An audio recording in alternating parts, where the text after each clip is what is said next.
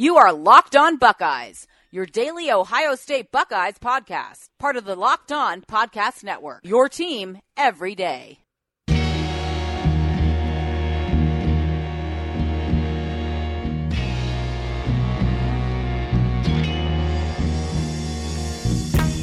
Welcome into the Locked On Buckeyes podcast. Excuse me, Beam. I can't even talk out of the gates today. Man, it's okay. It's Thursday. Mushmouth, I get it. And it happens all the time. Matt Hayes, Brandon B from 97.1 The Fan. We got a guest today, my man from Letterman Row, Austin Ward. You know him from Twitter. Find him always on Twitter, Letterman Row. Austin, what's up, brother? How you doing? I wish I wasn't always on Twitter, but I guess that's just where I have to live. You know? It's kind of like part of your job, man. I mean, a lot of people know you from there, and I've been following you for years, and you do a great job covering the Buckeyes. So real quick, before we look ahead to what's to come, Tulane, Penn State, just going back to the game against TCU, what was your biggest takeaway from that game? Well, you know, it was a way for a lot of guys to step up to the plate. Certainly, how it impacts Ohio State moving forward is Nick Bosa, you know, heading to the locker room. You know, the way I put it on Saturday night is, you know, seeing him come around the edge.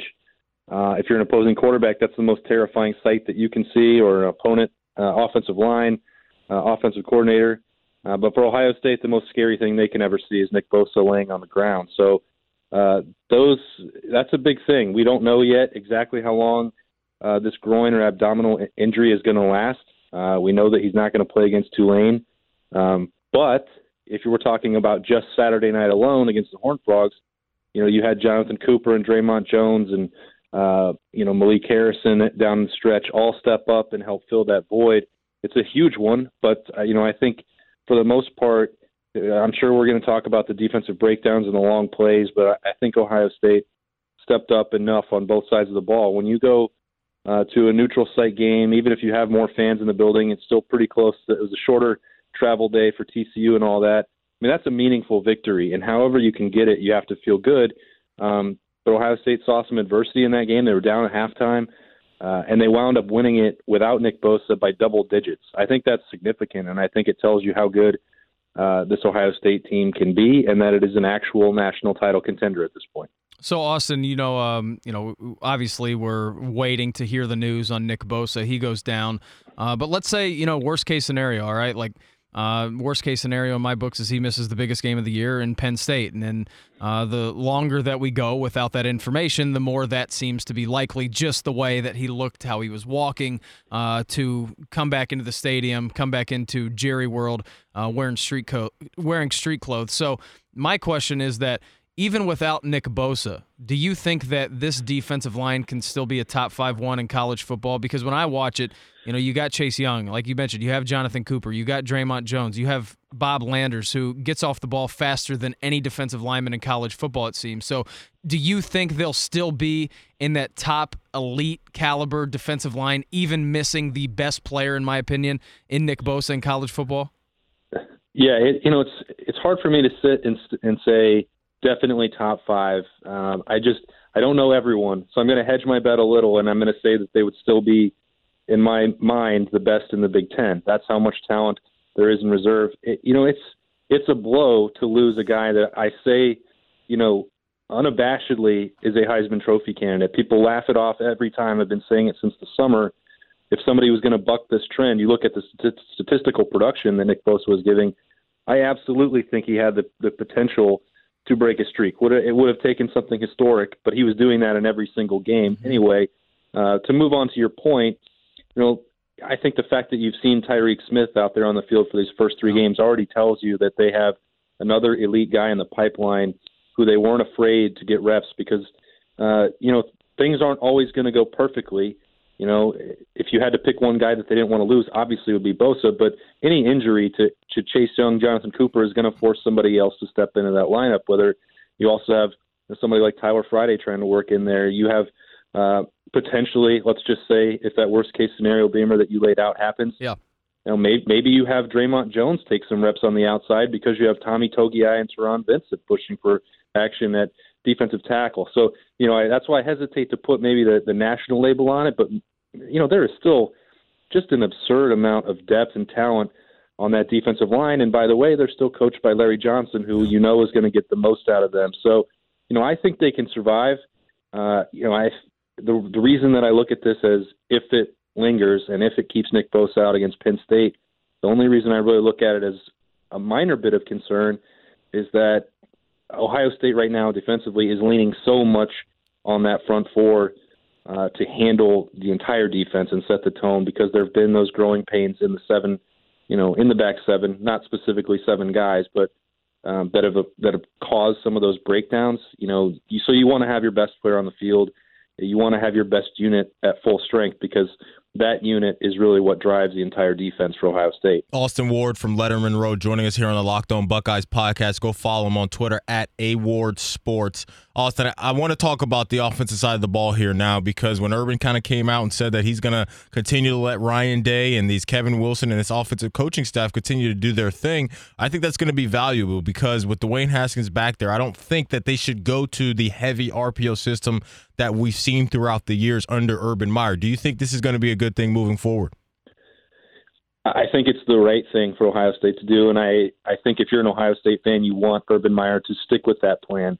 When he says game manager, that does still mean, from what I've seen in the past, that he could use that veto, that final voice coming out and say, you know what, I want to see the quarterback run the ball. And that's, I think, what everybody has in their mind for you've seen from these 3 weeks and with Dwayne Haskins out there, that they want to avoid getting into that situation where it's JT Barrett or Braxton Miller, or even in some respects, Cardale ran the ball an awful lot, even in that postseason run, that they wanted to move away from that, especially with two tailbacks as good as Dobbins and Weber are, especially with Haskins' arm, especially with all those wide receivers. It's just not, it's not necessary. Now, they did use it to affect TCU on Saturday and score a touchdown with Dwayne Haskins, but that's using it in small doses. I think that maybe, I hate to even phrase it this way, but head coaches rarely get a chance to watch their own team and see how they might be able to improve, their own philosophies, their own schemes, their own game plans. In no way would this be any sort of condoning of the suspension, but Urban Meyer had to watch his team for 3 weeks succeed without him.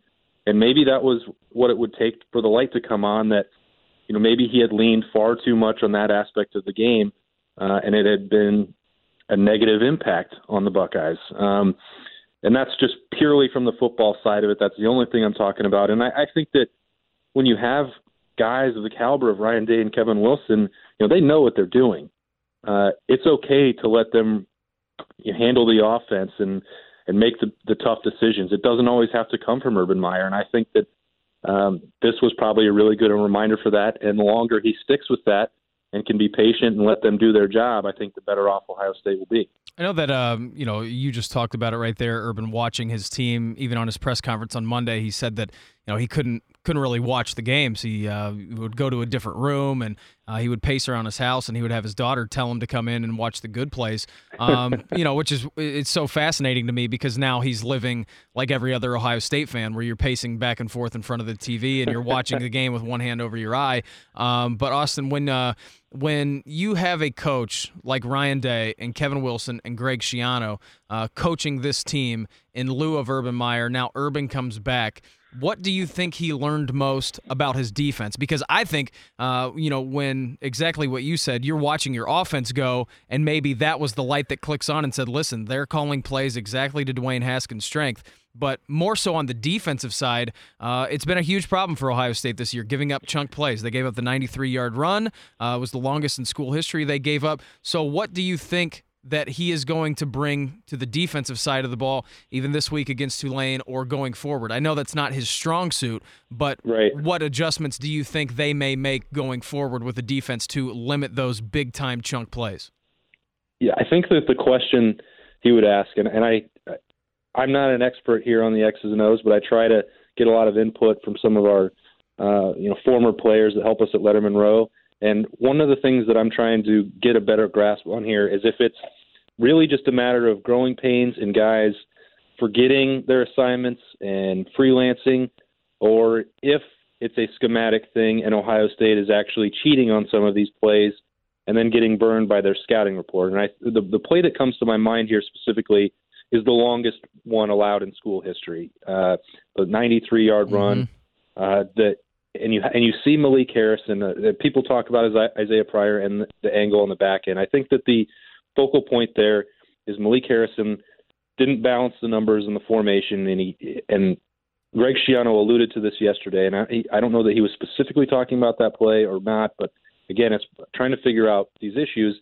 And they didn't see something on film, so they were trying to put 4 guys to one side and then got outnumbered on the counter going the other way. To me, it looked as if Malik Harrison, jumped out of his gap, and that's what happened. Now, was he told to do that, or was that another example of a young player thinking that he can make that impact that way? And I can't 100% answer that question, but I think that would be what Urban Meyer is asking. Are these caused solely by young players who are still learning, who still don't know that you have to do exactly what is told, that the scheme works, or is the scheme not working? Are they not putting the proper game plan together? Have they learned that? Are they not doing enough scouting? Are they getting burned by other teams that are picking up tendencies defensively? If Urban Meyer doesn't know 100%, doesn't want to spend all of his time in the defensive meetings, I think you sit in the staff room and say, answer that question for me. What do you think is the problem? Because if it's guys that can't handle the assignments, then you got to try different guys. Whether that's Shaun Wade in the secondary, whether that's whoever you want to throw out there, Barrett Browning, Keandre Jones, whatever you want to do, Justin Hilliard at linebacker. If you think that's the issue, I think that there's a ton of confidence in Malik Harrison. He finished with that interception to seal the game. So I don't mean this to be all about him today, but if we're looking at just that one play and that's an error for him, you can't continue to have that happen. And it was similar to one of the ones in the Oregon State game. So you have to you look at that, say, are we teaching that wrong, or do we need to just have a different guy handle the play? So, again, to me, I don't have the answer, but I think that's the question that's being asked. Austin, last one here for you. I want to talk about these receivers because I think it's been such a valuable asset for this offense to have when you talk about the Paris Campbells, the Johnny Dixons, the KJ Hills, all these veteran receivers that decided to come back, Terry McLaurin, all these big play guys with Dwayne Haskins, just the combination of his arm and their deep speed getting down the field. Just talk about that, how valuable it was in your mind for those guys to return for this season, because without them, I don't think a lot of Buckeye fans know about the young guys behind them, but they know what they're getting from these veteran guys every single week. And these have also been some guys that throughout their career, they've not received the most glowing endorsements, and that, so the way that they've embraced the opportunity to come back, the work that they've done, I thought that they made an improvement last year. There were people that, still didn't think that they were all that dynamic as game changers, but I could see improvement. And then I thought once they made that decision to come back, certainly in regards to Paris Campbell and Johnny Dixon, and Terry, you can throw Terry McLaurin in there too. I didn't know how realistic that could be for him to go to the NFL, but whatever. He faced a decision and chose to come back. All of those guys have embraced that challenge. They remember what it was like to walk off the field against Clemson and know that they made no impact on the game whatsoever, and there was 0 on the scoreboard. I think that that's driven them. I really believe that, and I think it does help that Brian Hartline seems to be in their ear a little bit more, and that he's got that NFL experience as a route runner. He still looks like an NFL wide receiver when he's on the practice field, what I've seen. I think all of that helps. You look at the work that even when Austin Mack was putting the football on the ground, all the routes were still really solid. It was just a matter of maybe some mental issues piling up and lack of confidence. The touchdown route that KJ Hill ran for Dwayne Haskins on that big score, I don't think you're going to see much better than that. Yeah. And then making an adjustment on the football. So, I think you make a great point, Maddie, about these wide receivers. Dwayne Haskins is going to make a lot of people look good just because this is, 3 weeks of starting reps. I have no problem saying that he looks like an NFL quarterback. That definitely helps, but he's not doing it alone. Right. And you're seeing, Paris Campbell being much more consistent when the football comes his way. Terry McLaurin getting turned loose to do what he does and making big plays. And then Johnny Dixon, when every time it's thrown his way, it's a touchdown. So those guys are a big part of this. I think they deserve the credit that you're giving them. Austin, that's been amazing, man. Thanks so much for hopping on with us, and we'll get everybody towards Letterman Row and your Twitter handle, no doubt. So thanks for giving us some time, man. Appreciate it.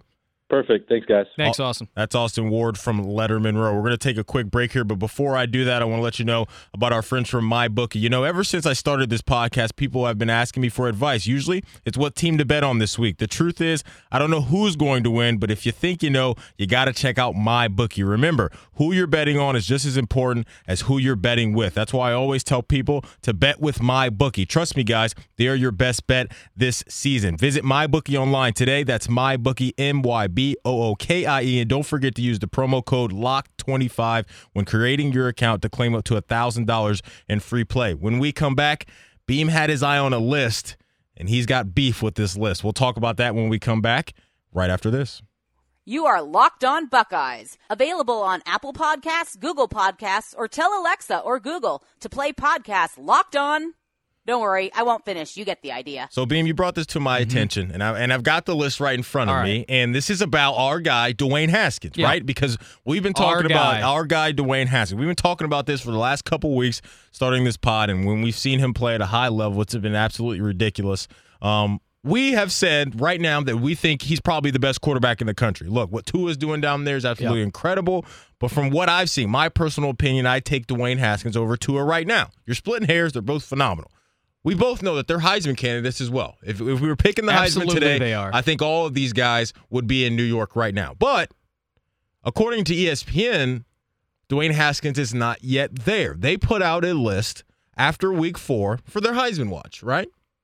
Kyler Murray, Tua, Will Grier, and that's it. I mean, and that's what I don't understand is that, you know, it's really unbelievable to me is that a guy who walks into this offense, an Ohio State offense, who you know is going to be electric every year, and this is something that, you know, JT Barrett battled for years, was that he didn't put up the passing numbers. He put up the running numbers, all that was good. You know, he shattered every Big Ten passing record that you can imagine. But what I don't understand is how a quarterback can come in and play as flawlessly as Dwayne Haskins can in his first 3 college football games.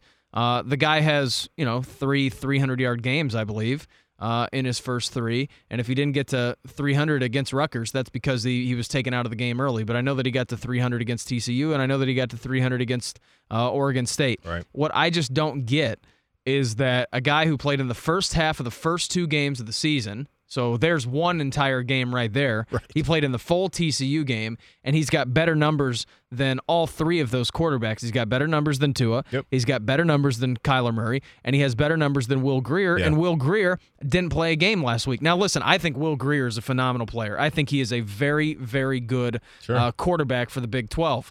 And I realize the first 3 games of the year, all 3 of these teams haven't really played the best competition. Right. So from my viewpoint, Maddie, it's just this guy who is 3rd in the betting favorites is not even listed by ESPN. And I was looking at Pro Football Focus, too, and they had a list of 10 guys who they listed in there for their Heisman list, and it was Will Grier, Justin Herbert, the quarterback for Oregon, Mackenzie Milton, the quarterback for Central Florida, Jonathan Taylor, the running back for Wisconsin, Benny Snell, who I think is a fantastic player for the University of Kentucky, A.J. Brown, the receiver for Ole Miss, good player, Laviska Shenault, who is a receiver for Colorado. Can I get that name again? Laviska Shenault Jr. Amazing.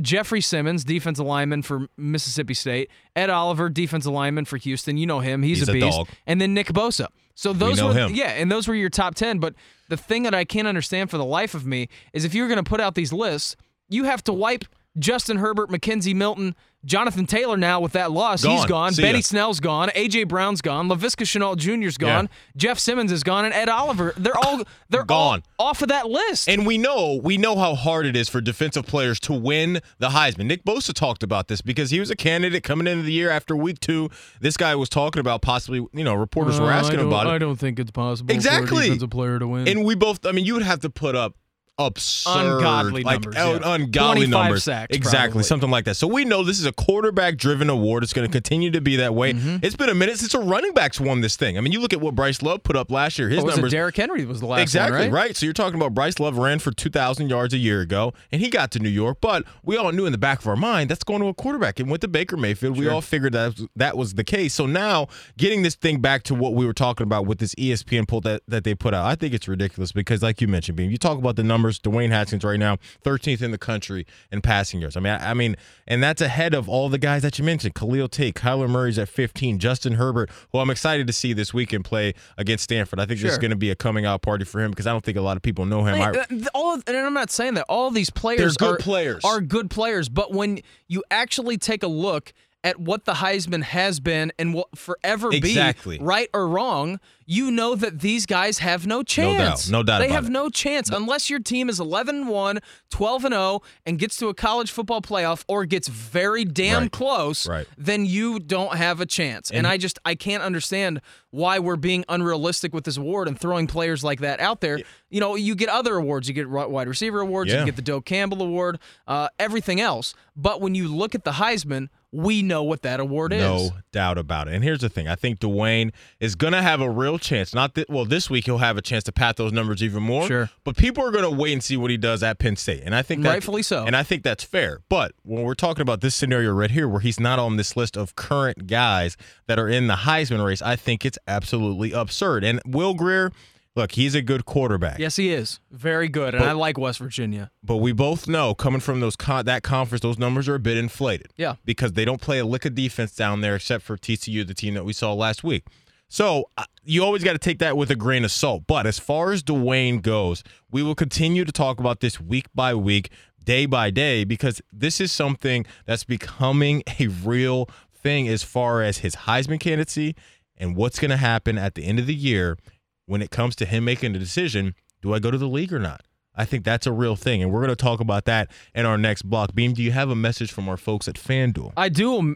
Well, yeah, I do, Maddie. That's right. I was telling you guys about FanDuel this week. One of my buddies played last weekend in one of their games and actually won $750 from it. Some new game modes in FanDuel this year. You can play with friends. FanDuel hasn't been the best recently about being able to play with your friends. You have Beat the Score. Beat the Score is a new contest type where instead of having to come up in top place amongst a sea of competitors, you just have to beat a preset score. Anyone who beats the score wins money. Pretty simple. The results is more people winning, which we like. Go to FanDuel. Check my guys out. I told you yesterday that my guy Jordan Howard for the Chicago Bears against a porous Arizona Cardinals defense this weekend in the desert. That will be your lock for the week for FanDuel. So go to FanDuel and check our guys out.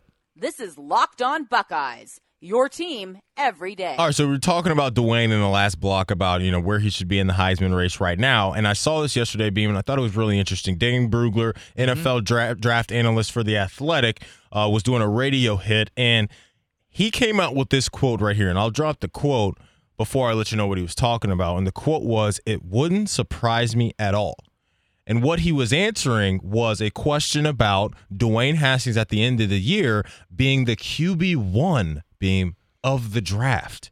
And I don't think Buckeye fans have fully wrapped their minds around that being a possibility, or even wrapped their minds around him being a one and done. Because right now, everybody's so caught up in what he's doing. They haven't, but we have. When we have. And this is something that we talked about before the season even started. Yeah. Because while this quarterback class is pretty strong, the Griers, the Herberts, all those guys, my guy from Missouri, Drew Lock, you'll see him play this weekend. He's got a nice game coming up on Saturday.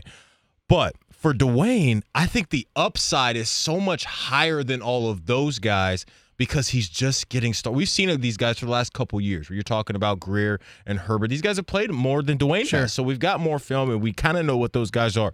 But when it comes to Dwayne, these NFL coaches are going to see that this guy can stretch the field with the best of them. Yep. And in the league with the NFL right now, where it's all about pass catchers and the passing guy being the quarterback, this is going to be a big-time thing to monitor, Beam. And it would not shock me one lick if Dwayne Haskins decides to go to the NFL and he is the first quarterback taken. Now, he may not be the number one overall pick. That's on the board. But I think for sure the Buckeye fans listening to this, Beam, should wrap their minds around it and realize that this is a real thing that's only going to continue to grow and grow and grow as 7 takes the field. Not only wrap your mind around it, get ready for it. Embrace it. Yeah, you have to embrace it. I said a couple of weeks ago that as soon as Dwayne Haskins took the field in that first half against Oregon State, he was immediately going to be the best Ohio State quarterback to ever play in the NFL. It's not a very high bar, which is a different topic for a different day. But Dwayne Haskins, Matty, just the way and I know we keep going back to the same well here, but just the way that he litters the ball around the field, man. He can scatter it with the best. He can throw out routes. He can throw in routes. He can throw deep. He can throw comebacks, short routes, whatever you want. Whatever you need. It's a buffet. He can evade pressure. I'm not saying he's the most mobile quarterback in the world, but he's mobile enough to get around. He can flush the pocket, and he can scoot if a play breaks down. Right. And I think when you look at Dwayne Haskins and the ability that he has to literally just plant in the pocket and step up and rifle that ball in there. Pick you apart. And pick you apart. This is what NFL scouts dream about. No doubt. Because look at what Baker Mayfield gets knocked for. Oh, he's not big enough. Yep. You know, he's got the arm talent, but he's going to throw a lot of interceptions. Yep. The play breaks down too early, and he likes to run the ball. I haven't seen any of this with Dwayne. No, none of now, it. granted, the first 2 weeks were borderline cupcake games that he was playing. Right. But you saw a game against TCU where he was absolutely going wild. Going nuts. Just throwing the ball all over the field against a 5 defensive back set, which was really a disguised nickel formation. Yep. And he was still just picking them apart. And so when I say that Dwayne Haskins is going to go to the league, not only wrap your mind around it, you should just 100% get ready no doubt. for that to happen. Get ready. Go ahead, yes, sorry. because if this continues the way we expect it to, and he's in the Heisman contention going into November when Sparty comes in, right. and Michigan's you entertain Michigan, you go up to East Lansing, then there's no doubt in my mind he is a QB1 in the NFL. No doubt about it. And think about this. I mean, think about how small of a sample size Cardale Jones had. Yeah. And the momentum that he had going into the draft. I mean, look, we were talking about possibly Cardale Jones being the 3rd-round pick beam for playing in, 3 meaningful games. Sure. 3 meaningful games. Your guy, Mitchell Trubisky. 1 season. 1 season. That's all it takes. And he was a top 5 pick. 2 pick in the draft. Number 2 pick in the draft. And you're talking this about happens with this kid. And Haskins is better. He's better than those guys. Yeah. I think he's better than those guys. I mean, what this guy is going to be when he turns 26, 27 years old. I mean, when he becomes a grown man for real. Sure. It's going to be a scary sight. And Nick, you mentioned, I mean, he just doesn't have the Josh Allen effect where he's only got the fastball. No. He can throw the changeup. He can throw the curveball, whatever you need. And that's why I am so high on Dwayne Haskins. And people may not see it now, but like Beam said, I guarantee you when we get to the end of the year, you are going to see these draft analysts having Dwayne Haskins in the top 5 Rightfully quarterback easily. It's not even going to be a debate by the end of the year unless he completely lays an egg the rest of the way. Which I can't see happening. He's got the schedule. He's got the platform. He's got the big-time games, primetime games, and it's going to start next week against Penn State. And once we get past Penn State, Dwayne Haskins, if he isn't already, will for sure be a household name worldwide for college football fans because this guy is that good, and with the receivers that he's had, like he has, when we talked about it with Austin Ward, and those guys having the ability to make big plays down the field, because that's the thing. You got to have Heisman moments, and you got to have big plays. When the Heisman people are watching that and they see, hey, they come into the highlights and they see, hey, here's another 50-yard plus TD for Dwayne Haskins. That's the stuff that's going to stick. Here's a 3rd down and 6 with the game on the line. I mean, you throw that back shoulder fade right to KJ Hill. Those are moments that people are going to remember. So, no, this is something that I think we should grasp. And like you said, people get ready and also go get the money when you have the chance. Absolutely. Get the money. I can't knock anybody for going to the league. I can't do it. Because I hate to see Jalen Smith situations, like Jalen Smith in the Fiesta Bowl. We knew he was going to be a top 10 lock. So, no, this is interesting. That's been the pod for today. Beamer, any last words? I know we got the Jets and the Brownies tonight. That was my last words, baby. Maybe those beer fridges unlock in Cleveland tonight. Enjoy your day, Browns fans. Come on. Dilly. Get a W, hopefully. That's it for today. We'll be back. Brandon B. and Matt Hayes from 97.1 The Fan. Thanks for listening to the Locked On Buckeyes podcast.